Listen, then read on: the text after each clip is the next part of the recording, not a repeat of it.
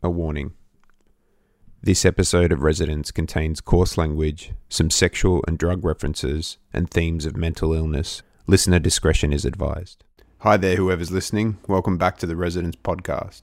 So for anyone who got through season 1 and was actually wanting more, I do apologise it's taken this long to get the last couple of episodes out there, but this one is worth the wait. It's a 3-part story, and it simply wasn't possible to make it any shorter and do it justice. It'll span across 3 episodes, and when you listen to it, you'll see why. And I promise you won't be bored for a second.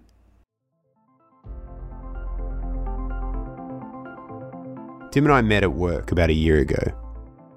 One of the first things we bonded over was our mutual love of the Swedish language. His interest runs a little deeper than mine though, as does his actual aptitude for the language. Så, hur är läget? Jo, det är bra, Adrian. Läget är fint. Hur är det själv? A quick translation. I just asked him how he's going, and he responded with, "Just fine, thanks. And yourself?" Jag vet att min svenska är inte så bra som din. Var det rätt? Vad jag sa? I know my Swedish isn't as good as yours. Upon editing this episode, I'm pretty convinced that I said that incorrectly anyway. Ja, precis. Okej, cool. Snart ska vi börja... Ser man record? Börja våran podcast. Precis. Ja. All I really said then was, let's get the podcast started. It's funny as we can use just put on a Swedish accent for English words like podcast or the weather. How is the weather today? Yeah, it's funny. Okej. Ska vi börja? Shall we begin? Jo, absolut. Okej.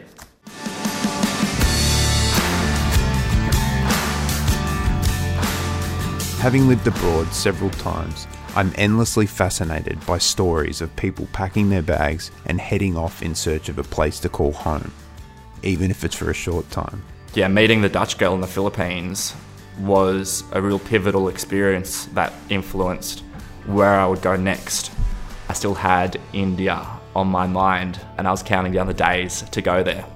Anyone who's ever relocated to another country is familiar with the range of emotions that can come with it, from anticipation, excitement, and fun, to disappointment, stress, heartache, and sometimes even trauma. But over time, the hash, I think, started getting to me. I was like looking 7 or 8 steps ahead, and I was thinking, fuck, what can be the ultimate outcome from this?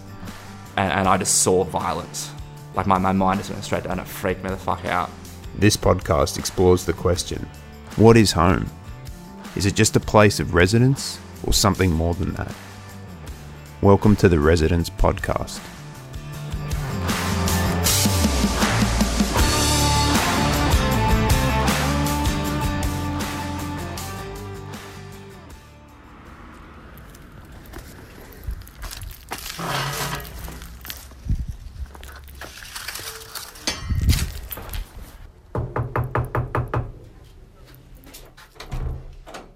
Hey man. Hey, how are ya? Good, how are you? Welcome. Good, thank you. Good to That's see for you. you, man.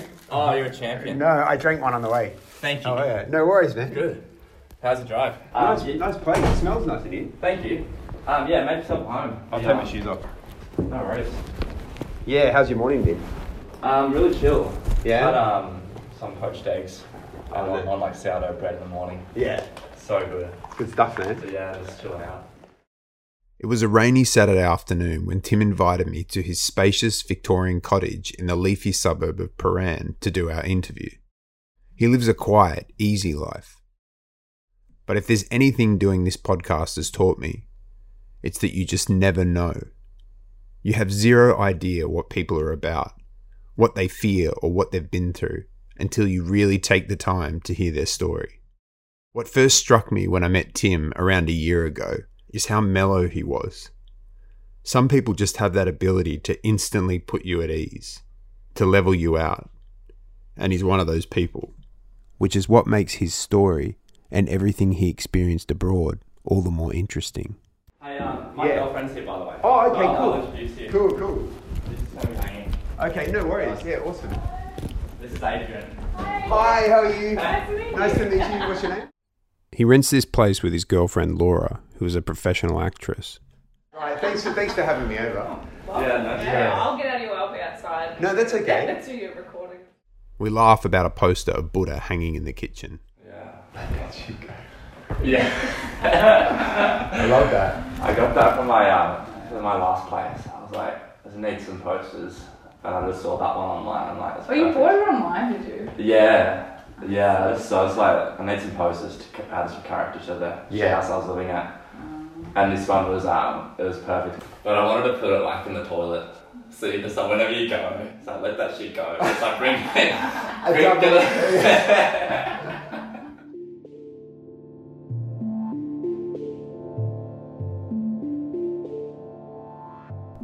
Before getting together to do this recording, Tim and I met up to get to know each other a bit better.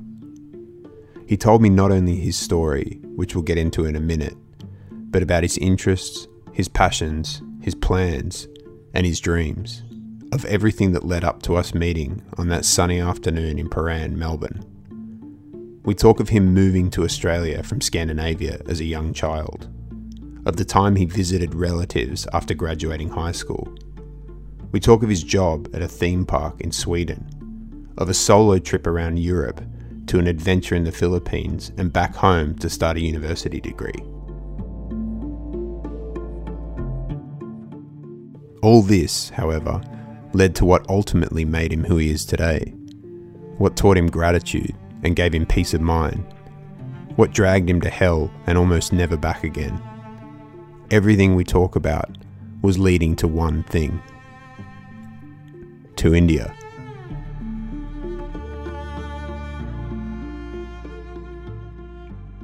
When we first caught up, Tim shared with me something he heard Jordan Peterson say about the Taoists. The Taoists believe that a meaningful life is to be found on the border between chaos and order. And then I wondered, is this something Tim lives by? As you'll see, Tim has experienced his fair share of extremes without a whole lot in between, which I can kind of relate to. Maybe not in exactly the same way or to the same extent, but it's certainly not a foreign concept to a lot of people. Why do we always operate this way? What is it about middle ground that we fear so much? Maybe it's the fear that if you aren't one thing or the other, that you're nothing or no one. You doing something or taking action is you taking control. And the more extreme your thoughts or your actions, the more control you feel you're taking. Tim was born in Sweden in 1992 to a Swedish mum and an Australian dad. He moved here when he was 6 weeks old, but until the age of 7 would move back and forth between the two countries before finally settling in Australia, Byron Bay to be exact, where his dad would build a house. He would still visit Sweden every 3 or 4 years though, for several months at a time. And he reflects fondly on this, and talks of how it shaped him into the person he is today. Yeah, it was really interesting growing up in both cultures. In Sweden, I really had all of my mum's family lived in the same town. So there was a real sense of community and everyone lived really, really close with each other. So I just have memories as a young kid just being surrounded by just like both my grandparents and all my cousins, and all my friends like lived in the same neighbourhood. So we'd always be out, playing and having fun. And then coming back to Australia, my dad moved from Melbourne originally, so I didn't have as much family in Byron Bay. So it was kind of two totally different experiences. Also growing up, I think moving about so often when I was a kid meant that I didn't really have a strong sense of what home was, because I had, two different bases. So it was almost like I'd live in Sweden and have such a great time with all my friends and family and feel really safe there. And then I'd come back to Byron and I'd kind of miss those experiences and miss my friends and stuff like that. I think the other interesting thing growing up is just the idea of tradition. So in Sweden, we had all these different celebrations, and then Christmas was a real time of gathering. And so we'd have all of our friends and family come to my mum's parents or my grandparents' place, and we'd have these massive feasts. And it'd be cold as well. It was like snowing during that time. And then coming back to Australia or having a Christmas in Australia would be like a barbecue with my mum and dad and my two siblings. Tim talks about how he was feeling when he first moved from Sweden to Byron permanently, the fears and insecurities he had, and how they started to mould him into the person he would become in later years. Moving, it was interesting because everyone pictures Byron as this like paradise, and it's right next to the beach, and it's just kind of heaven on earth. But my experience was quite different. I think I had friends in Byron, like some good friends, but I still felt quite isolated, and everything was spaced out a bit more, and I didn't feel as comfortable or like accepted or as confident to be myself, I think, growing up in Byron. Whereas in Sweden, it was like such a small community. All my friends lived in the same neighborhood, and I just remember us playing outside, for countless hours, playing games, and even I think being valued by women at that age. So I remember I was like, I think 8 or 9 in Sweden, and I had a girlfriend. And then coming back to Australia, where I was kind of like seen as the bottom of the barrel, like I wasn't as valued, and I kind of had this weird conflict in my mind of like, why am I getting? So I've got like, why am I being teased or bullied in Australia versus very valued in Sweden? I could totally be myself versus in Australia. I just remember like having to be just being scared a lot of the time. I didn't feel that comfortable going to school in Byron. I felt like it was quite separate, and I was quite emotional as a kid as well, whether that's a product of the schooling system or not, but also I think may have been related to my because I was very close with my mum growing up, and she didn't feel that comfortable in Australia either. It was challenging for her, obviously, because all of her family is in Sweden. Obviously, she loved my dad. I don't know, she never totally felt comfortable. Maybe it was a language barrier, like culturally. She never felt totally connected with the place. And so I spent a lot of time with my mum, like the first 2 years before my sister was born. My dad was working. And so I think she had a strong impact on me growing up. And so, I don't know, maybe her being so comfortable in Sweden and me sharing a lot of similar qualities with her kind of had that effect on me, versus in Australia, we were kind of both isolated in a way and didn't feel totally comfortable. Potentially shaped by his earlier life experiences, Tim was extremely anxious when he began attending Byron Bay High School, and was, by his own admission, a perfectionist, or a goody two-shoes as he puts it. This may have even been the beginning of Tim exhibiting extreme behaviours, of trying to prove something to himself, of trying to make his mark and find out what he's really made of. It was tough. I don't look back at high school with much funness. I think make myself feel safer just by either playing piano or by studying or just getting good grades. I studied just to cope, I think, and I developed throughout high school. I had, like I said, just a perfectionist attitude, and I had such high expectations for myself, but I think my teachers as well had high expectations on me to succeed. I didn't have any balance at all. I was like, I'd come home and I'd just pretty much lock myself in my room and just study for like 5 or 6 hours, and then play some piano and then study. I didn't have much of a social life. I was very awkward in social situations. I think because I didn't feel like I'd have much to bring to the table. I think my sense of who I was, I was validated by my achievements. So when I would receive a good result in like a maths class or a maths test, I didn't feel overly excited, but I was like, yeah, this is what I need to do. But on the other side, if I failed a class, that was like the world turned over. I remember having I failed a maths test when I hadn't failed anything before. And I was at home crying. It's like, what? I was so wrapped, my results were so wrapped up in my identity, and I felt pressure to get good results so I could please the teacher. Yeah, I had some good friendships with males, but just not with the opposite sex at all through high school. Yeah, I just devalued myself, and I felt like I couldn't attract girls in Byron Bay or in Australia. What were girls more interested in versus in Sweden, in Byron Bay?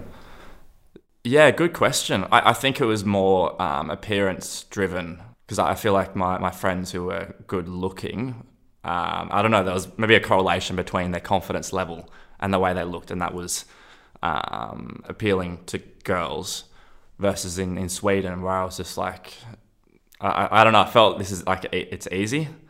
Or the relationship between guys and girls is a lot simpler. Like I think there were girls that liked me at high school, but I just wasn't interested in them. Mm-hmm. But the girls that I liked, I felt like were very out of my reach, or out of my league, I guess. And I remember there was a turning point, I think when I was 14 or 15, and I started getting really bad acne. From the ages of 14 to, I would say, 18, my perception of the world was through the lens of people looking at my acne. So I was super insecure. Yeah, it would just shape. I remember even putting on foundation and stuff to cover it up. I had red hair, I had braces, acne. It was just all this stuff. And I was very, I guess most teenagers are, just very insecure with my own body. I remember there was a moment in high school actually where I was just I just looked in the mirror at myself. I'm like, fuck, who could like this person?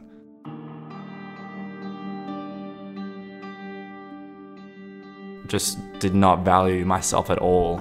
The opposite sex and stuff felt so removed. I think that was a result of my acne as well. After graduating high school with impressive marks, his whole future ahead of him, the only thing Tim felt was a sense of self-loathing, of helplessness, a feeling that it had all been for nothing. But I didn't feel a sense of achievement. I wasn't even that happy. What did you feel? I was relief. I think that it was over. All the high school, all the studies and the exams, because it was I put myself in so many pressure-filled situations. When I graduated, most of my friends went to Bali for schoolies, but I decided not to do that. And then my dad was like, Tim, you need to get a job. And so I was lucky that he had a connection with one of the local pizza restaurants. I had no idea how to clean up. I had no idea, how to sweep the floor, let alone make the pizzas or do the dishes or any of that stuff. But I think starting at the pizza restaurant was definitely a life-changing moment, because I developed social skills and banter and life skills, like I said, cleaning up, and a routine. And finally I was getting, money as well. I was, able to save for something. I think during that time I was thinking as well, most of my friends, and I think even family, were expecting me to go straight to university after I finished high school because I got such great results. But for me, it was just the opposite thing. I couldn't even fathom going back to studies for a long, long time. It was I just wanted to, I knew that I needed a change. I needed to do something radical to change the direction of my life.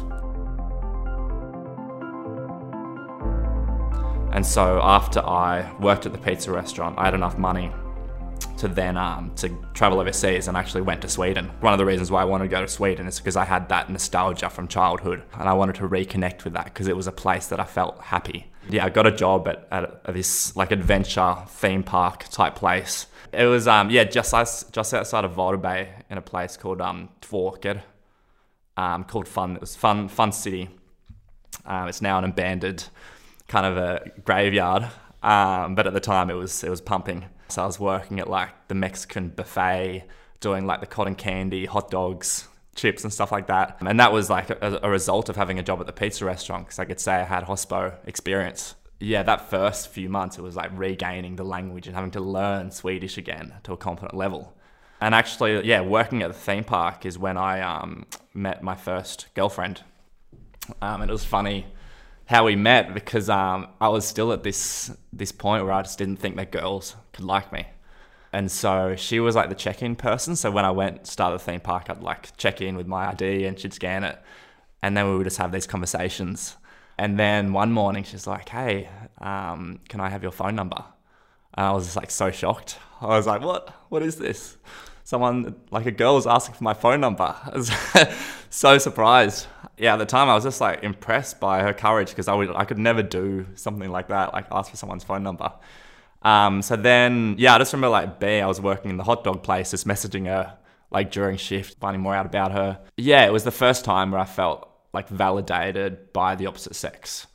And so we hung out a few times, and then we're like, let's, you know, take it to the next level. I was lucky that she had her own apartment in Voda Bay, so I'd go there. And I actually lost my virginity. And actually, this was the first time I kissed a girl as well with her. At the same time. So first time you lost. No, sorry. The kiss came first. The kiss came first, and that was pretty cool. And then a week after, I went to her apartment. And that was even cooler. That was even cooler. And I was thinking about that from the time that I kissed her to that moment. That's all that was running in my head. It was like, what would that look like? Yeah. Yeah, the theme park season ended, and that's when I made the decision to travel on my own. Yeah, I started in Copenhagen. It was actually my first place. So I got a train from Voda Bay down to Copenhagen with my backpack, not having any idea what I was getting myself into. And so I'd kind of, finish the theme park, and then I was going to meet up with the Swedish girlfriend a bit later on. But that decision to travel on my own, I think, went against everyone that I knew's expectations. I remember just like telling my mum and my dad that I was going to travel on my own, and they're like, no, there's no way you're going to do that. But I just felt intuitively that I needed to do it to break the mold of who I was. I needed to take that plunge. It's like a skydive almost. And it was really tough. Like, it was the first few weeks traveling solo were really hard.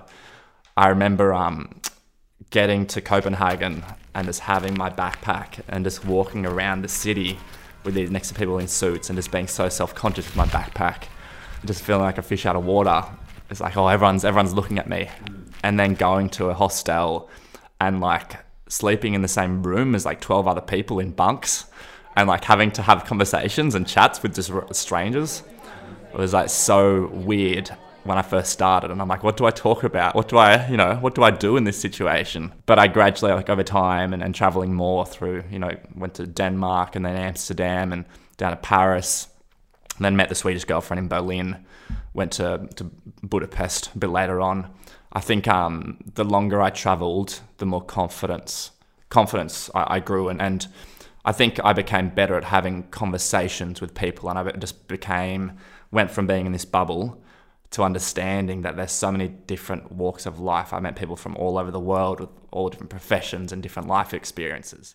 Tim was having the time of his life and pushing himself in ways he never had before.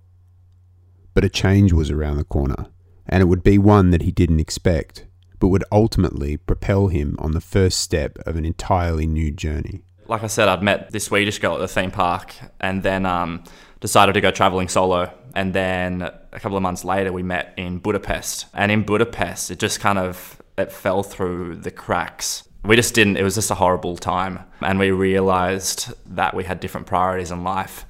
And I think I was just like excited because I had a girlfriend, and I felt valued from that, rather than really connecting with this person. And I'm really, really grateful that it was so shit at the time, but she actually broke up with me in Budapest on the last morning together, and it just kind of ruined the rest of my Euro trip. But in hindsight, I'm so grateful, because it really, whilst at the time I was like, I'm never going to get another girlfriend, like I'm never going to be valued, this is my one shot, and I fucked it up. But what ended up happening is the next year I went back to Byron, worked at the pizza restaurant to get more money, and then went straight back to Europe because I was like so addicted to travel, had the travel bugs really hardcore at this point.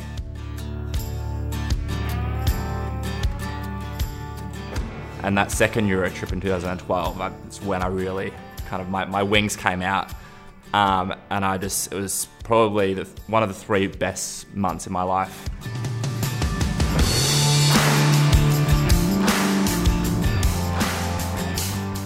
So I flew into Barcelona and started in Spain, and I was just so confident as a person. And I met a lot of travelers. I think that's where I really built like curiosity in people, and I almost became obsessed with like asking interesting questions to discover things about other people. And I really grew stronger relationships with the other sex as well, and really kind of came into my own.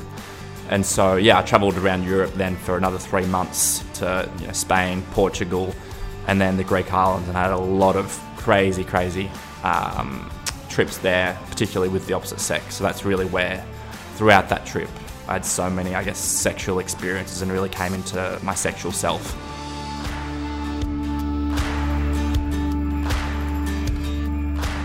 And then after that trip, I returned to Sweden with the intentions of studying in Sweden. Because at that point, I thought to myself that, I want to live in Sweden, and I'm a Swedish citizen, so I'll be able to get free education. So my plan was to study adult education so I could get the right prerequisites to start university. So I started my studies. I was living with my grandma in Varberg, and my granddad had just passed away. And then it was like more towards the winter, whereas previously it was in the summer. And so it started getting cold and like dark at, 3 p.m. in the afternoon. And most of my friends weren't in Varberg anymore. So I started getting pretty lonely. And I was like, oh, fuck, not enjoying this at all. And so at the end of that year, 2012, I actually made the decision to travel back to Australia. I guess my first intention was like, oh, I've got a job in Byron Bay at the pizza restaurant. I'll go back and get some more money and then go back over. But what I realized coming back to Byron Bay was I was just questioning whether or not I wanted to live in Sweden. And I thought, is this I was like, almost at a quarter life crisis. I was like, do I really, is it the money that's important? Like I can have free education and I had a great childhood here, but it's a very different time. And I actually made the decision instead to move to Melbourne. So I moved to Melbourne with the hopes of studying uni. So I'd applied for Melbourne Uni, doing a Bachelor of Arts degree. And then for the next 3 or 4 years, I kind of went through this routine of like, starting a course, then dropping out, and then traveling and working back at the pizza restaurant. But I think every decision that I made was kind of like leading towards a direction, at least study-wise, but I think with women as well. And so whilst I started with like this arts degree, I did a subject in that arts degree, which was like learning and knowledge. So I really grew a passion for education. And part of that subject involved, working at homework clubs for kids from migrant and refugee backgrounds. And so I was like, cool, this is something that I really want to do. And so I ended up doing it. I dropped out of arts and started science and then dropped out of that. And then did a certificate for in TESOL. But even after doing that, I was still like, I'd grown up playing classical piano, as I mentioned before. So I was kind of at this like fork in life where I was like, do I pursue my passion for piano or do I go down the education route? Because I've had such good experiences with education as well. And so I decided to do, classical piano. And I was fortunate enough to pass the audition and then start that. But I quickly realized that it just wasn't where I wanted to go with my life. I wasn't obsessed with playing piano and I wasn't willing to go through the 5 or 6 hours of practice to do that. And so the year after that, 2016, is when I decided to start my Bachelor of Education. Living in Melbourne and studying, I still had this passion for travelling.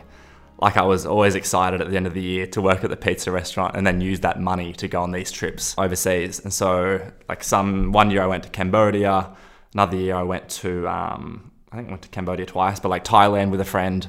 And then I went to the Philippines. And I feel like the Philippines was my favourite country to travel to for many reasons. I got there and the beaches were absolutely beautiful, even better than Thailand. The people were so lovely.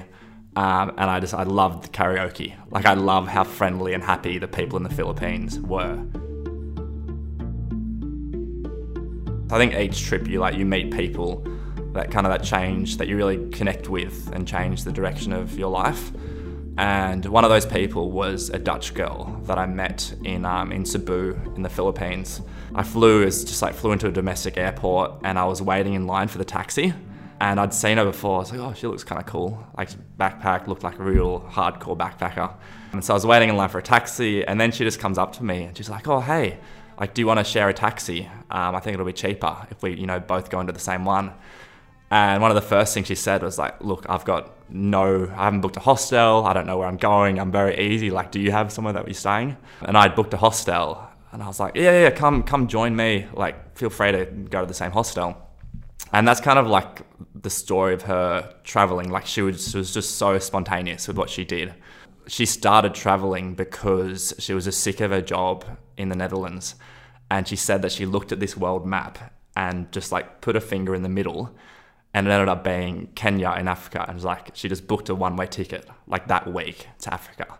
And she just had these crazy stories of, you know, I think she got malaria and was like hallucinating in Africa, and would like just walk into the desert with like 4 or 5 liters of water and would just like stumble upon these tribes.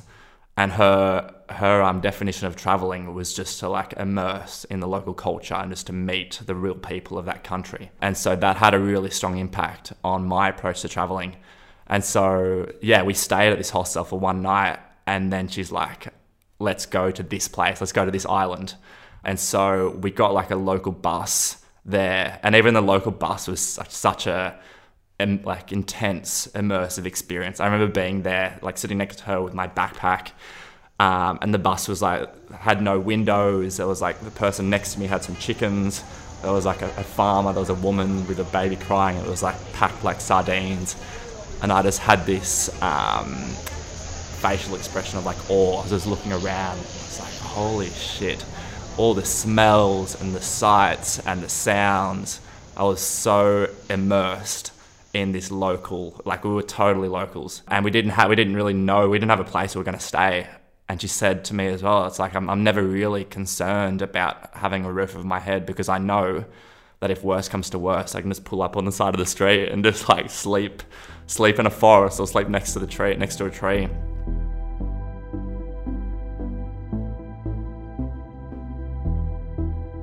But just talking with her as well, she told me about she traveled India for like 2 or 3 months.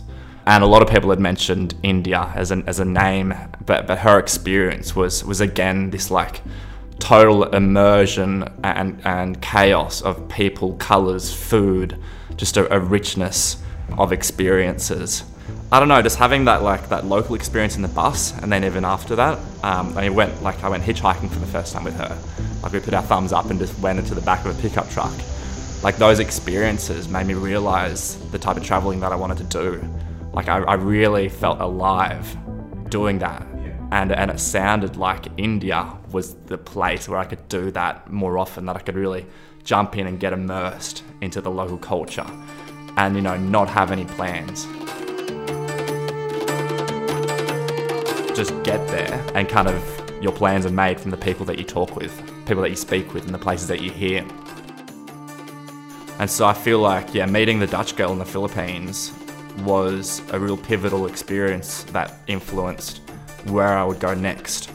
So I remember, I went on that trip in the Philippines for a few weeks, like end of 2015, start of 2016.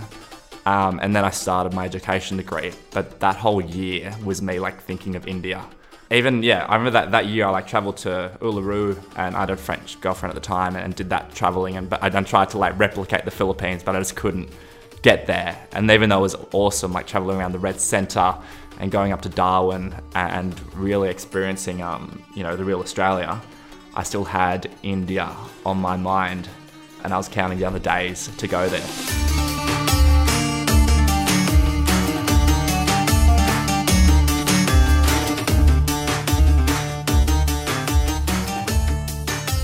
And so, at the end of that year, it was like November 25th of November 2016, I bought a one-way ticket to India, to Kochi on the west side in Kerala, west side of India.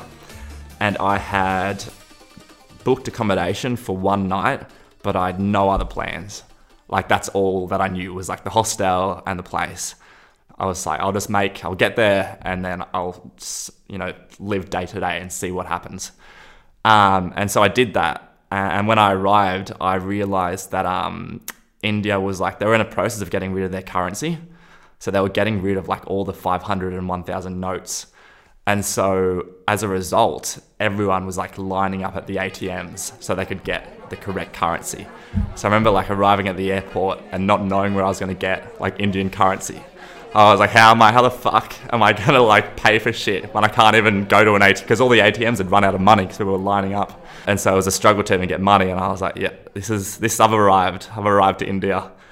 Eventually ended up at an ATM, was able to get money, a little bit of money, and got a bus to the hostel where I stayed a night. And then that morning, I was just sitting having breakfast. And this Indian guy who was staying at the hostel just came to me and he said that he was a couch surfer and that he loved like meeting backpackers and just taking people out on trips to see like authentic India and to go to remote and rural areas. So I just thought having this breakfast, I was like, yeah, sign me up. This is perfect. It just aligns like exactly what I want. So he ended up renting a car, and we met 2 other backpackers. There was a French guy and an Austrian guy who were all like keen to do the same thing. And we actually left like super early in the morning because there were lots of protests happening around India. So we kind of wanted to avoid the crowd. And so we left, 2 or 3 a.m. like in complete darkness, and we were driving into, a forest, like out in the, I guess, the bush / forest of India. And the 3rd or 4th day that I'm in India, and we're driving to the forest, and all of a sudden we hear this like bang, and the car, like the tire of the car punctured. And so we were just like stuck in the middle of nowhere, didn't have any contact at like 4 a.m. in the middle of India. And I was like, what the fuck? Like straight up. So we were there. It was in a pretty dangerous area. It was like really curvy road as well. And so cars are coming by and like beeping, and we had to kind of make sure we had lights so they could see us. And eventually like this rickshaw driver came by and he was kind enough to stop.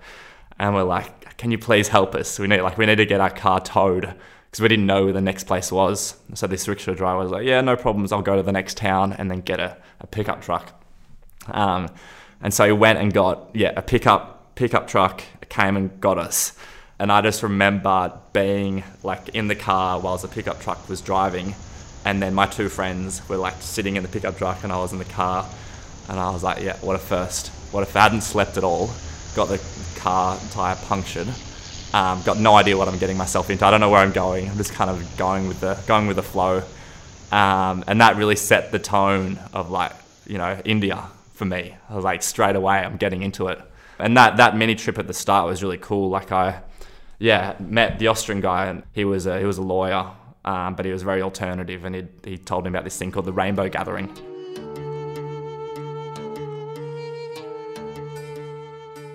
And then I knew coming into India that I had a couple of things that I wanted to do, and one of those was to stay at an ashram, or like a spiritual healing place. And so after that mini trip, stayed at an ashram, and I met this English guy called Jake. And Jake and I ended up becoming really good friends.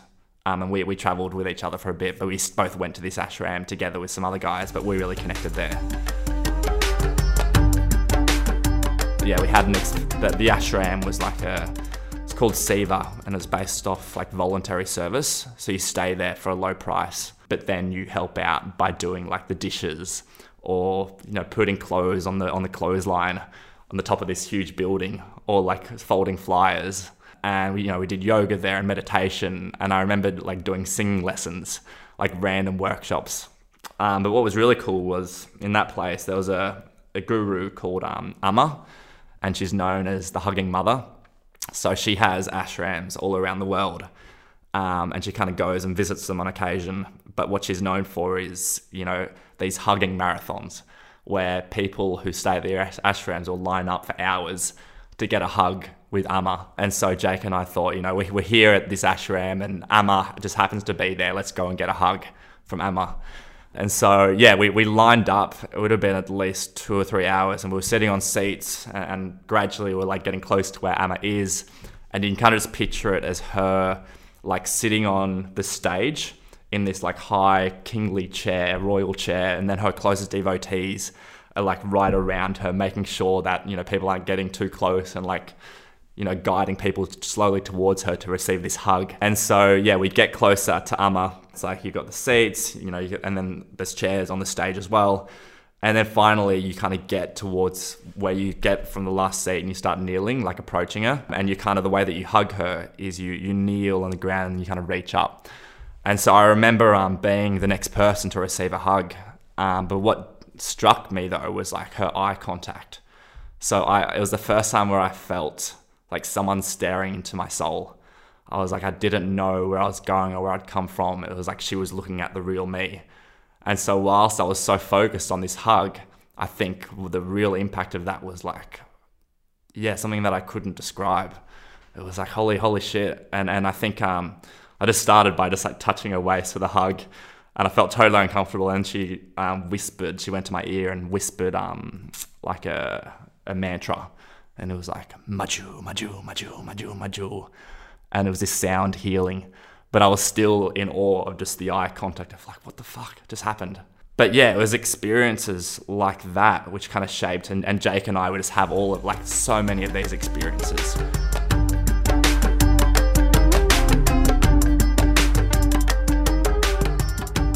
From like crazy train rides to motorbike journeys to overnight bus stays, and it all led kind of to Goa.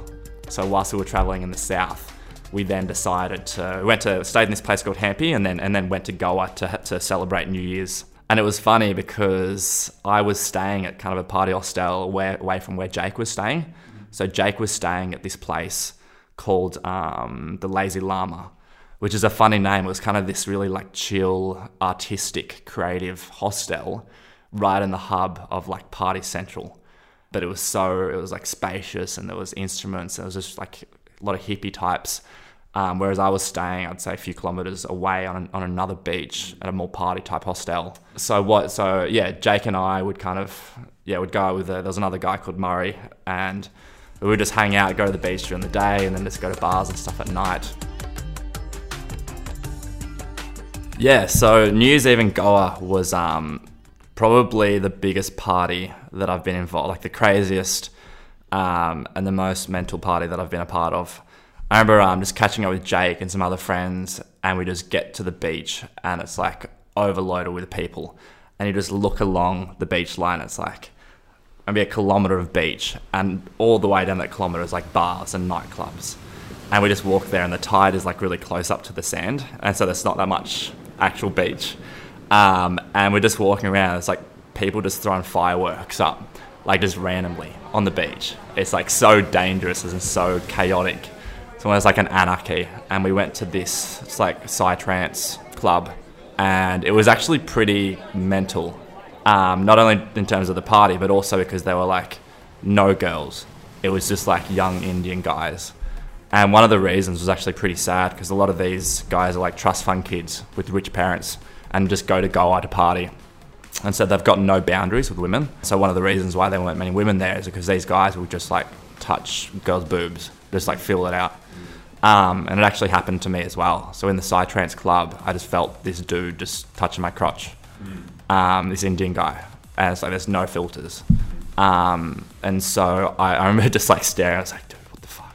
Just like staring him down and getting pretty angry about it. And then, yeah, it was just, I don't know, it was just all a bit too much. It was very hectic. And so I think Jake left early, and then I left a bit after that. And then after New Year's Eve, it got a lot more chill. Tim had met many people on his travels, people that had changed and impacted him in big and small ways. But little did he realise that the next person he'd meet would completely change his life, for better and for worse. It was like the 1st or 2nd of January, I'd planned to catch up with Jake at the Lazy Llama. And our plan was actually to go, like, I got there about lunch, and our plan was to go to this, I think it was like a rooftop bar where we would just like hang and just have, drinks. Just during the night, like throughout the day, and during the night just have day drinks and just chill and just hang. And I got to the Lazy Llama, and I remember there was like this coffee table where people were sitting around, and just like people having chats from different countries, and someone playing guitar. And there was a spot kind of at the head of the coffee table, and to my left was this German girl. Her name was Lena, kind of doing her own thing. So she was like writing notes, in her journal, and then doing some drawings. And there was like a bowl of porridge right in the corner. And I just looked at the porridge. I was like, oh, that smells. I just kind of, said it out loud to no one in particular. I was like, the porridge smells really nice. And then she kind of looked up, and she was like, oh, do you want to try? Like, do you want to try some of the porridge? And so I said, sure. And then she gave me a spoon, and I tried the porridge, and I tasted it, and it just tasted of home. It was like, I make this porridge. I had like such a nice cinnamon flavor. There was like apples and bananas and fruits, and it was just really rich and like hearty and warming. And I said that, I was like, oh, this tastes like home. And then we kind of connected on that. From that moment on, we kind of just, like, for the next 6 or 7 hours, we were just immersed in conversation. but not like, maybe not conversation, but presence. Yeah, my first impressions of her, like I said, was she was drawing this journal, but she was just very content with herself. Like all the other backpackers were having chats and talking about their crazy stories, but she was kind of just doing her own thing and was very present and had very relaxed way about her. And I think I just like was very in tune with that. I gravitated towards that energy, and it was very inspiring. So I felt like I wanted to draw, I wanted to write, I wanted to get creative. And so, yeah, for the next several hours, we would go in from like drawing and doing our own thing, and then having these deep philosophical chats. From that moment on, I didn't want to admit it necessarily, but I was like quietly felt very connected to this human. It was like I still enjoyed hanging out with Jake, and we had our own relationship. But with Lena, it was just so natural. And so we were like a group of us. So it was Jake, myself, Lena, and there was a guy from Denmark called Johannes. And we all kind of spoke about the Rainbow Gathering, like I said before. And there was a Rainbow Gathering happening in Hampi, actually, where I'd just been like a hippie gathering where people with different skill sets and talents would like share those. And there was no money. It was all about family and togetherness and sharing skills and community. And so we all made the collective decision, even though I had initially planned to keep traveling north, to return back to Hampi to go to the Rainbow Gathering, because this name had kept on coming up throughout my trip. And all of these people wanted to go. And so we ended up getting a bus back to Hampi, all of us, like Lena, myself, Jake, and Johannes. And then it was funny because we got back to Hampi, and in Hampi it's kind of split into two sections. There's Hampi town, which is known for these ancient structures, and then there's Hampi Island, and you got to cross this like river to get to Hampi Island. And the Rainbow Gathering was going to be on Hampi Island. And so we get there in the morning, and one of the first things we hear is that the Rainbow Gathering has been cancelled. And so we're like, oh fuck, what do we do now? And it got cancelled because apparently they were like squatting on like illegal land or illegal property. And so the people at the Rainbow Gathering had just kind of set up camp instead on this, it's like a cafe with some land next to it. But that kind of like, that changed our plans. Because I'd been in Hampi beforehand, I kind of had made some friends there, some Indian friends.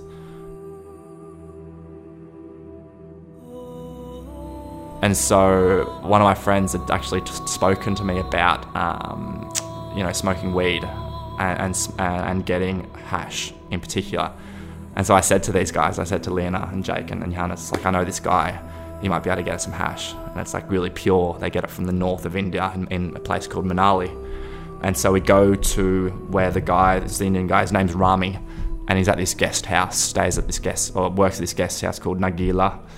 And so we go there. They've got rooms there as well, so I end up staying there. And then I asked Rami, I go, hey Rami, do you still have that hash that you spoke about last time? Because I think we're all interested in getting some. And he's like, yeah, no problem, Tim, I get you the hash. And so the next day he gets us it's like a rock, like this black substance. And then you kind of just chip a little bit off and you add it into just like some paper, like smoking paper. And so the four of us would just, over the next, I think 5 or 6 days, we just had a blissful time of like great chats, conversations, and we were just smoking this hash.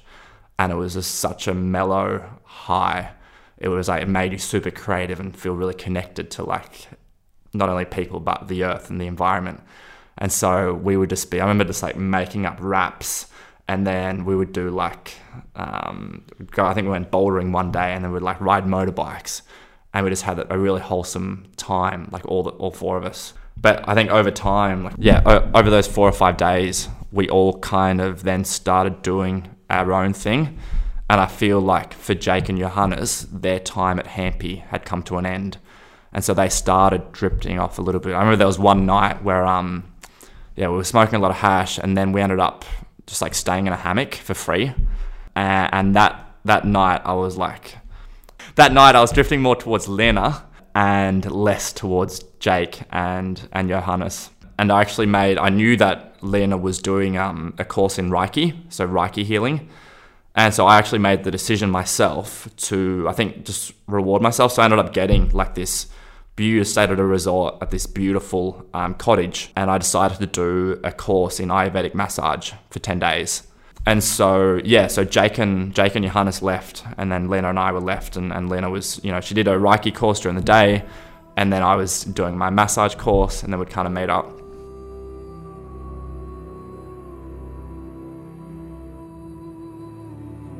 But over time, the hash, I think, started getting to me.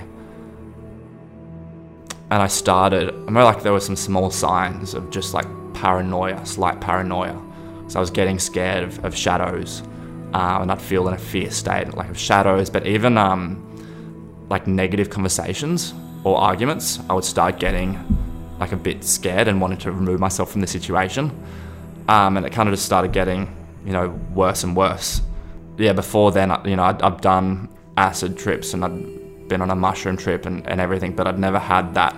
And so it was like, I didn't know I wasn't thinking about it. It was just like, this is what it is. I just felt scared, even to the point of like, running back to my, the cottage and locking the door and feeling scared that, Rami, the guy I was telling before, I had like a gun there, was going to shoot me. And that was just from like a conversation or a bit of an argument that we'd had, nothing too serious.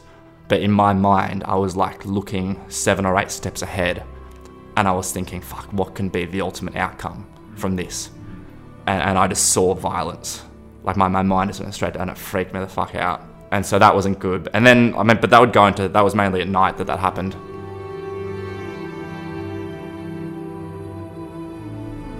And this was just the beginning of Tim's descent into his own personal hell, and the end of his fun, free-spirited trip abroad. Tune in next time to Resonance to hear the rest of Tim's story.